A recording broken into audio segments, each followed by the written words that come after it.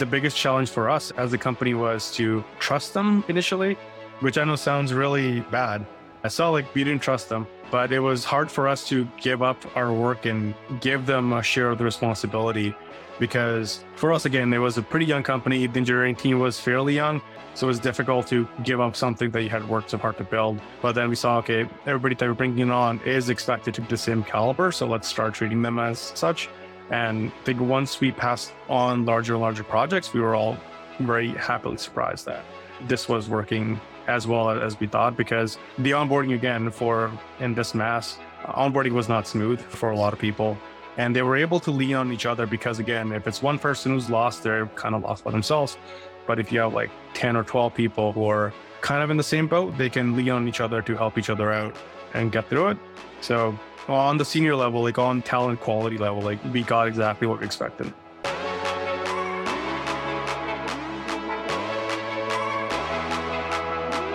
I'm Ben Grenell, part of the early startup team here at Levels. We're building tech that helps people to understand their metabolic health, and this is your front row seat to everything we do. This is a whole new level.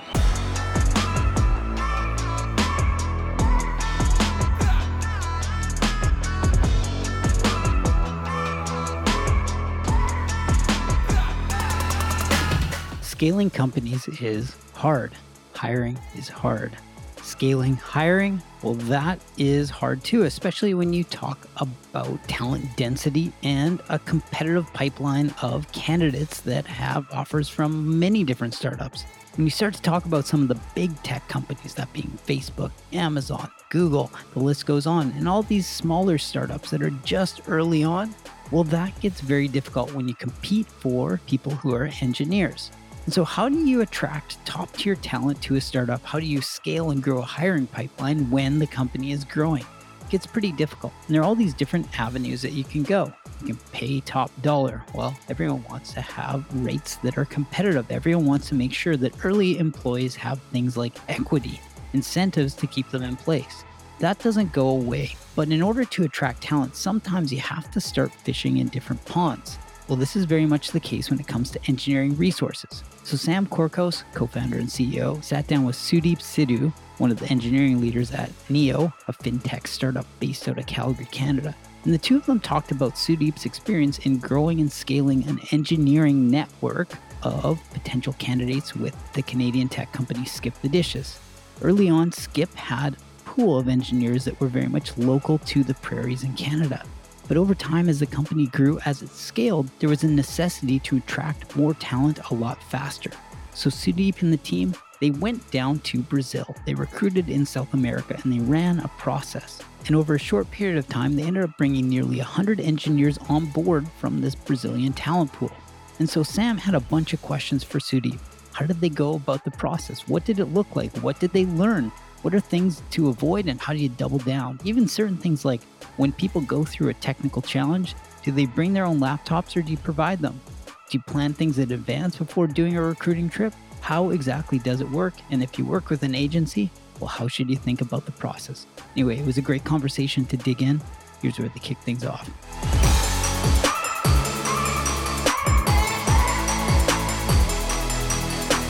We just finished a big hiring push for engineering. And I want to make sure that we're prepared for our next big hiring push, which will probably be sometime early next year. Given that we operate fully remotely, we operate in basically America's time zones. California to Brazil is our time zone. We also pay 90th percentile Bay Area rates, which makes me feel like we can probably get access to some really quality talent in Latin America. I've also spent a lot of time down there.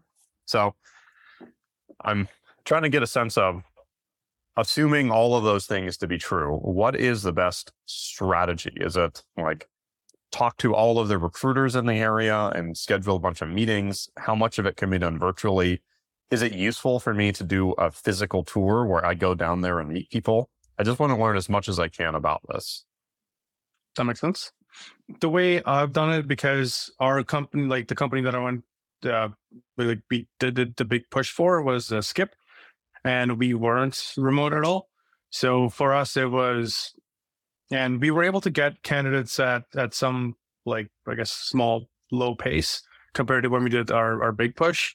Just kind of give you a number. I think before we were getting maybe about 1 or 2 new people on the engineering team, like developers, engineers, 1 or 2 of them a week. And then we knew the company needed to grow like rapidly because we're taking on much larger parts of the market in Canada and then also internationally. And so for that, we just decided to say, okay, let's fast track this process. We were working with this one recruitment company, and they kind of helped set up the event in Sao Paulo. And we went there. There were probably about 8 or 9 engineers in the interviews. We had some folks from our like people team kind of chat with the candidates as well, and also our VP of engineering. And the fun part was like we all got to go to Brazil for the first time, and that was really nice. But also, I think we would not have been able to do nearly as much interviewing and kind of filtering if we were doing it all like remotely, because we were all scheduled for one, and it would take somewhere like between an hour and a half per interview. And it was like a very long, slow process.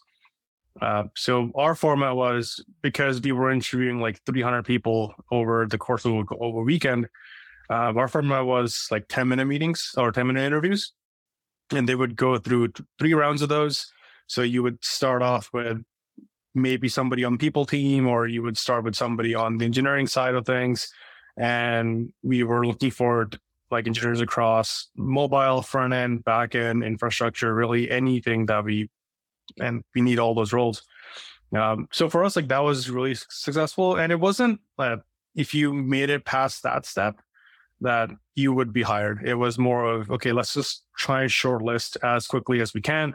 And then when we're back in Canada, we would still go through like the regular tech interview process, because there's no way to actually over like 10 minutes try to tell if somebody's going to be a good fit for your organization or not.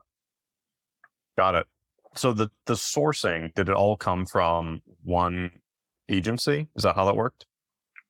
Yeah. And we were working with them before like going down there as well. And while we were there, we also did try to work with, I think it was 2 or 3 other local agencies. And we just didn't have the success with that, because the one agency we're working with, they were qualified, or that's kind of their deal. Like they work on international hiring and hiring from markets like Latin America, India, Europe. So they really had the expertise. They had the staff. They were fairly organized because this thing had to run like pretty much clockwork, right? When you have only 10 minutes, even like losing a minute or 2 minutes here and there, it really adds up to the end of the day. And so they were like really well set up for this. And one thing that we did to add a little bit of technical assessment to the process was we set this up as like as a hack day. So you would have we had 2 batches, so one on, I think it was like Saturday and one on Sunday, and we would have some sample projects set up for these interviewers to introduce to code. So that way, if we felt really good about them when we were on site, we would take a look at their coding challenge, and then we would say, okay, where does this person rank? And then we would prioritize the future interviews based on that list. Yeah, building on the technical interview process, that was one of my questions. So I'm imagining something like a super day where you just have a whole bunch of people show up all at once. Do you have people bring their own laptops? Do you set up stations? What is the tactical way that you manage like 300 people all coming in? Or is this also handled by the agency? So they were all part of their own equipment, like laptops. We did do a presentation about the company, and I think that's the one key part that not many people will get if you do a one-on-one session. I think before we even got into it, we would say, hey, this is Skip, this is what we do. We have our offices in these cities. This is some information about that city, or kind of talk about the household income, the average cost of a house, how cold it actually gets. Just so folks had a bit more context on what the move would be like, and we just did a quick Q&A before the day got started. You could even grab, like, let's say if you're an infra developer, you could go chat with our infrastructure person who was there interviewing, and same thing about like mobile or backend. So you could really learn a lot more about the company, and I think that helped people kind of push through the project, and they were just a lot more engaged during the day. But yeah, they all brought their equipment. We just had like long tables set up. So per row, you probably had about 15, 16 people. We had brought in lunch and all that kind of stuff. So it wasn't like they had to go out somewhere to get lunch. It was all handled like in the one giant meeting room of this hotel we were in. Got it. How much of this was either handled or organized or scoped by the agency that you work with, and how much of this did you have to figure out on your own? So getting the people, like getting a list of people, doing all the advertising, what was done primarily by the agency. We would, of course, kind of put that back in our marketing channels. We would say, hey, on LinkedIn, hey, we're doing a big push. Here's where we are. And setting up, like talking to the hotel and all that was done by the agency. But then we kind of had to figure out who gets to interview who. They had like a Trello board set up, so you could see people who were moving through the stream and who got like 1 check mark, 2 check marks, getting feedback from their previous interviews. I think like all the tech, the sourcing, the venue was all set up by the agency. So like a lot of it was done by the agency. We just kind of had to drop in with our folks and get to interviewing, leave feedback and stuff like that. Awesome. That's really helpful. I didn't realize that agencies did that much of the work. Did you guys do any sorts of group events, like closing dinners? Was there any? Also, did you differentiate between with our special processes for maybe very senior candidates, or if there were candidates that you really specifically wanted to close, or was it more just bulk hiring? Yeah, for like a group thing with the candidates, we didn't really do much. I think we had maybe the 1 or 2 that we really liked. We would take them out because the team was going out at night anyway. Most of the people were local, and so it wasn't much of a task to like add on 3 or 4 more people to the invite. That was easy enough. For the really senior ones or the ones that we really liked, we would just touch base with our people team and say, hey, can we get them interview set up like tomorrow or the day after, like the full one, with folks back in Canada. So I think that's what we talked about. Like a lot of the feedback we say, hey, this person's excellent. Can we get them going on the next steps immediately and see what we can do to like fast track their application? Got it. And how did you, because it sounds like you've had mixed experience with different agencies, how did you go about finding them? How did you decide on them? And were there any things that somebody should look for that would differentiate between one that you would expect to be high quality and one that you would not? So this particular agency we have been working with for probably close to 2 years, I want to say, before we asked them or to set up an event like this in Brazil. And I think the key metric would just be who has used them before and what their reviews are. Because I think a lot of agencies are around this field, which is fair because there's a lot of need for technical sourcing. But for this particular agency, like we had used them and we had good reviews. They were somewhat well established in Canada. I actually met their CEO when I was visiting Vancouver one day. So like he's a pretty nice guy. And I think the difference just is how their reach is, because from the local agency they worked with, or like even agencies that we would only get 1 or 2 hires from, they wouldn't have much of a pool. So they couldn't really offer us much, right? And we really just wanted the best of the best.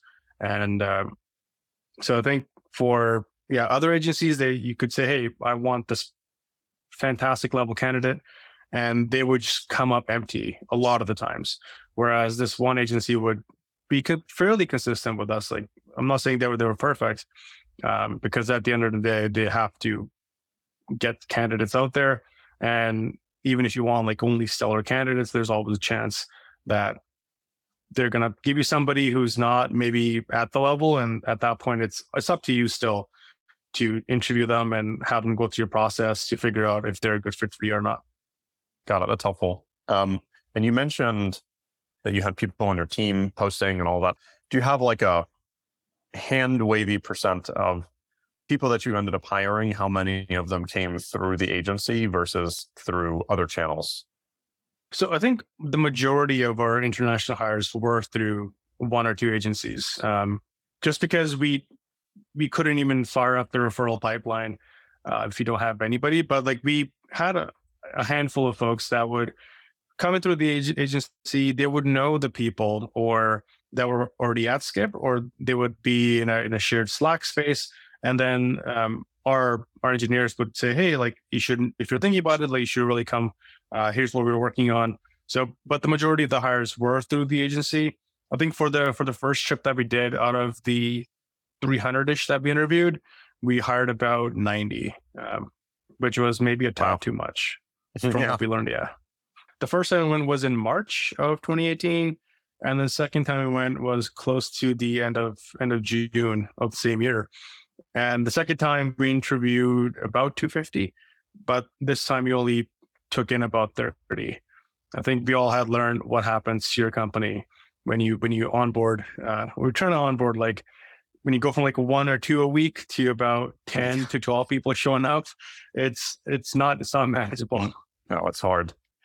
The next question is really around quality. We index pretty heavily on talent density here. And I don't have a ton of experience hiring engineers outside of the US. I've hired quite a few, but they've always been one-offs, like a person who came highly recommended from a friend, and they worked remotely, so it didn't really matter to me where they lived. I've never done one of these big hiring pushes.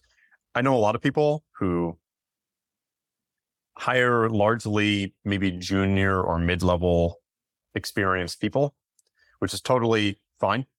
But I'm curious, in terms of the seniority and experience, were you able to find, or were you looking for very senior, very experienced people? And were you able to find people of the same quality as you would find if you were sourcing from, say, the Bay Area? Yeah, that was the expectation, was to only get very senior people. We didn't want to get somebody who was early on into their tech career and then have them move, which I suppose is a bit different for levels. But we didn't want to have somebody move and then say, hey, it's not going to work out, because it is painful. Like, it's an extremely painful process to go through. And then, after like 3 months, the company just says, yeah, sorry, this is not going to work out. So for us, the bar was always kept very, very high.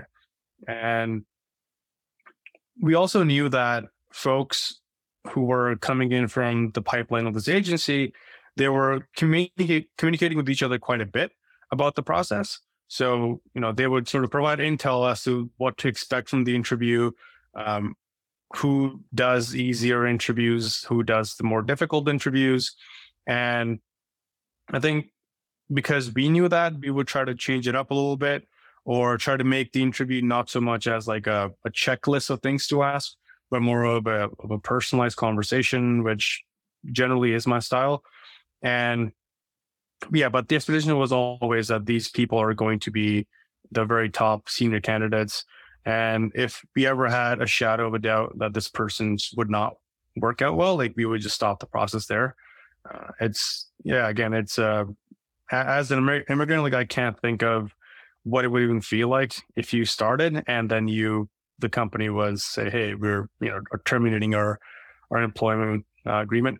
So, and we were able to find a lot of senior candidates. We were able to, there's a lot of talent, especially in Brazil and in Latin America, folks who've been doing this for just as long as the rest of us have. their industries are pretty similar. Like they've got fintechs, they got banks, they got like I guess technical branches of very large, like old organizations. We had this one joke where I think it was like one in every four person that we hired, they were working at this like big oil, I guess organization called Petropress. And it was pretty funny. You'll see like how many people just have worked there, and they're all like senior, and they all came and did great things. I think the biggest challenge for us as a company was to trust them initially, which I know sounds really, really bad. So like we didn't trust them, but it was hard for us to give up our work and give them a share of the responsibility, because for us, again, it was a pretty young company. The engineering team was fairly young, so it was difficult to give up something that you had worked so hard to build. But then we saw, okay, everybody that we're bringing on is expected to be the same caliber, so let's start treating them as such. And I think once we passed on larger and larger projects, we were all very happily surprised that this was working as well as we thought, because the onboarding, again, for when you hire this in this mass, onboarding was not smooth for a lot of people. And they were able to lean on each other because, again, if it's one person who's lost, they're kind of lost by themselves.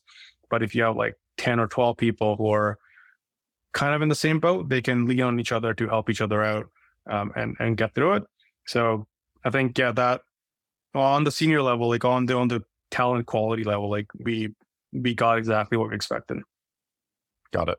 So when it comes to hiring, because we sort of narrowed it down to probably Brazil and Argentina as the two major places that we'll be looking at. We can expand it after, but those are probably the places that we're looking at now. How did you find when it came to language, communication, documentation, all of that? Was that ever an issue, or did you just set very clear standards of like fluent in English? So the one good thing about the agency they work with is they do the evaluations for these candidates, like based like how their English, like how it is. And they would only send us folks who were fluent or had passed their IELTS or something like for equivalency. So it was never a challenge. I think the challenge is always more of a culture difference rather than like, can this person comprehend English? Every now and then, you do get somebody whose comprehension is a bit wanting, but it's extremely rare. For lack of a better term, like they all speak English there, and they're all very good at English. And all the organizations they work for are either like big organizations or multinationals. So that's a bit of a soft requirement for them to be employed in that field. But there was never really an issue of English. That's helpful. And I also had a note here around integration and onboarding. Are there any, so in our case, we don't need them to move, so they can still work remotely. Are there any things we should be aware of when it comes to integration and onboarding that might be different than the way that we do it for our current employees? What I would say is, and this is tough for me because I've always worked in an organization that's been like at office. So I can only speak from that lens. We've had folks start remotely and they're working remotely for about a year or so. Maybe like before they were able to move to Canada, just because we needed them to start at that time. And the big thing was them not buying into the company, because nobody ever went up to them and said, hey, this is what we're doing, this is what we're building. We would have the all-hand meetings like once a month, but then you lose so much because you're not at the office, you're not working around people who are on your team, but then you're by yourself somewhere like thousands of miles away. So I think for us, it was really one thing that I learned later on is how often you have to engage with people who are working remotely from us, because they're in a different culture. It's hard for them to relate to the average person here. And I really had to keep a very open feedback loop and very consistent feedback loop with all of our international hires that were still working remotely, just so they would know what the company was doing, what the mission was, why are we doing certain things, that it was okay to ask questions. And the big thing that goes into is the culture is more of a top-down only communication. So, if you have your CEO, they tell the directors or whatever to do, the managers will tell the engineers to do, or the product manager will tell the engineer what to do. And there's not much opportunity from what I gather, like in those cultures, to actually say, hey, I think you're wrong. Just because you said it, I'm not going to actually take it on face value. Like, here's some alternative, or here's why I think you're wrong. So we really had to coach that as well, that no, you can have an opinion. You should have feedback on a lot of the things. It's not just like top down, here are your marching orders, go build me this thing. I think that was the biggest cultural difference that I saw. Was here, I guess here in Canada, folks are a lot more, they feel a lot more empowered to say, give feedback to the superiors, where when we were hiring people and bringing them on from Latin America, that was not the norm. We had really had to coach that. Yeah, I could see that for sure. We even see that within our culture. One of our cultural values is you can change things here. And even people who by background have a similar culture based on their work experience, it takes often months to get people to actually believe that that's true. So it takes a lot of practice. Do you have anything else that you could think of that we should be aware of if we were to go about this maybe early next year? Yeah, one thing I will say is the network of candidates is fairly connected. So, which is a good and a bad thing. I think if you get a really good candidate, the next best thing to do is to just ask them for referrals. Because from my experience, folks have good friendships, and they're fairly strong friendships, and they will rarely give you a bad referral. Like, everyone that I've had refer somebody else from Latin America to me, they've been as good or better than that candidate that referred them, right? So, because they feel a sense of pride when they're referring somebody. It's not that, hey, can you give me a job over there? It's more like the person who's already hired, they're the ones who will reach out to the network and say, hey, I've got this really good company, you should go check them out. They will do all the sort of the advertising. They will do the pitch on your behalf. They're happy to do so because they see it as like the next big opportunity. And I think like after you do get LATAM candidates, the next best thing to do is just get them to reach out in the network. One, it's a hell of a lot cheaper to go that route. And second, this candidate will work out. Somebody has vouched for them, and like in that culture, like vouching it's a major component. So there's a lot of like just self pride that they can bring somebody else on to the team that they know and they can work with. It also kind of bridges the gap a little bit between the cultures now, because they have somebody who's working for the organization that's in their same culture. It makes their stay, I think, a lot easier.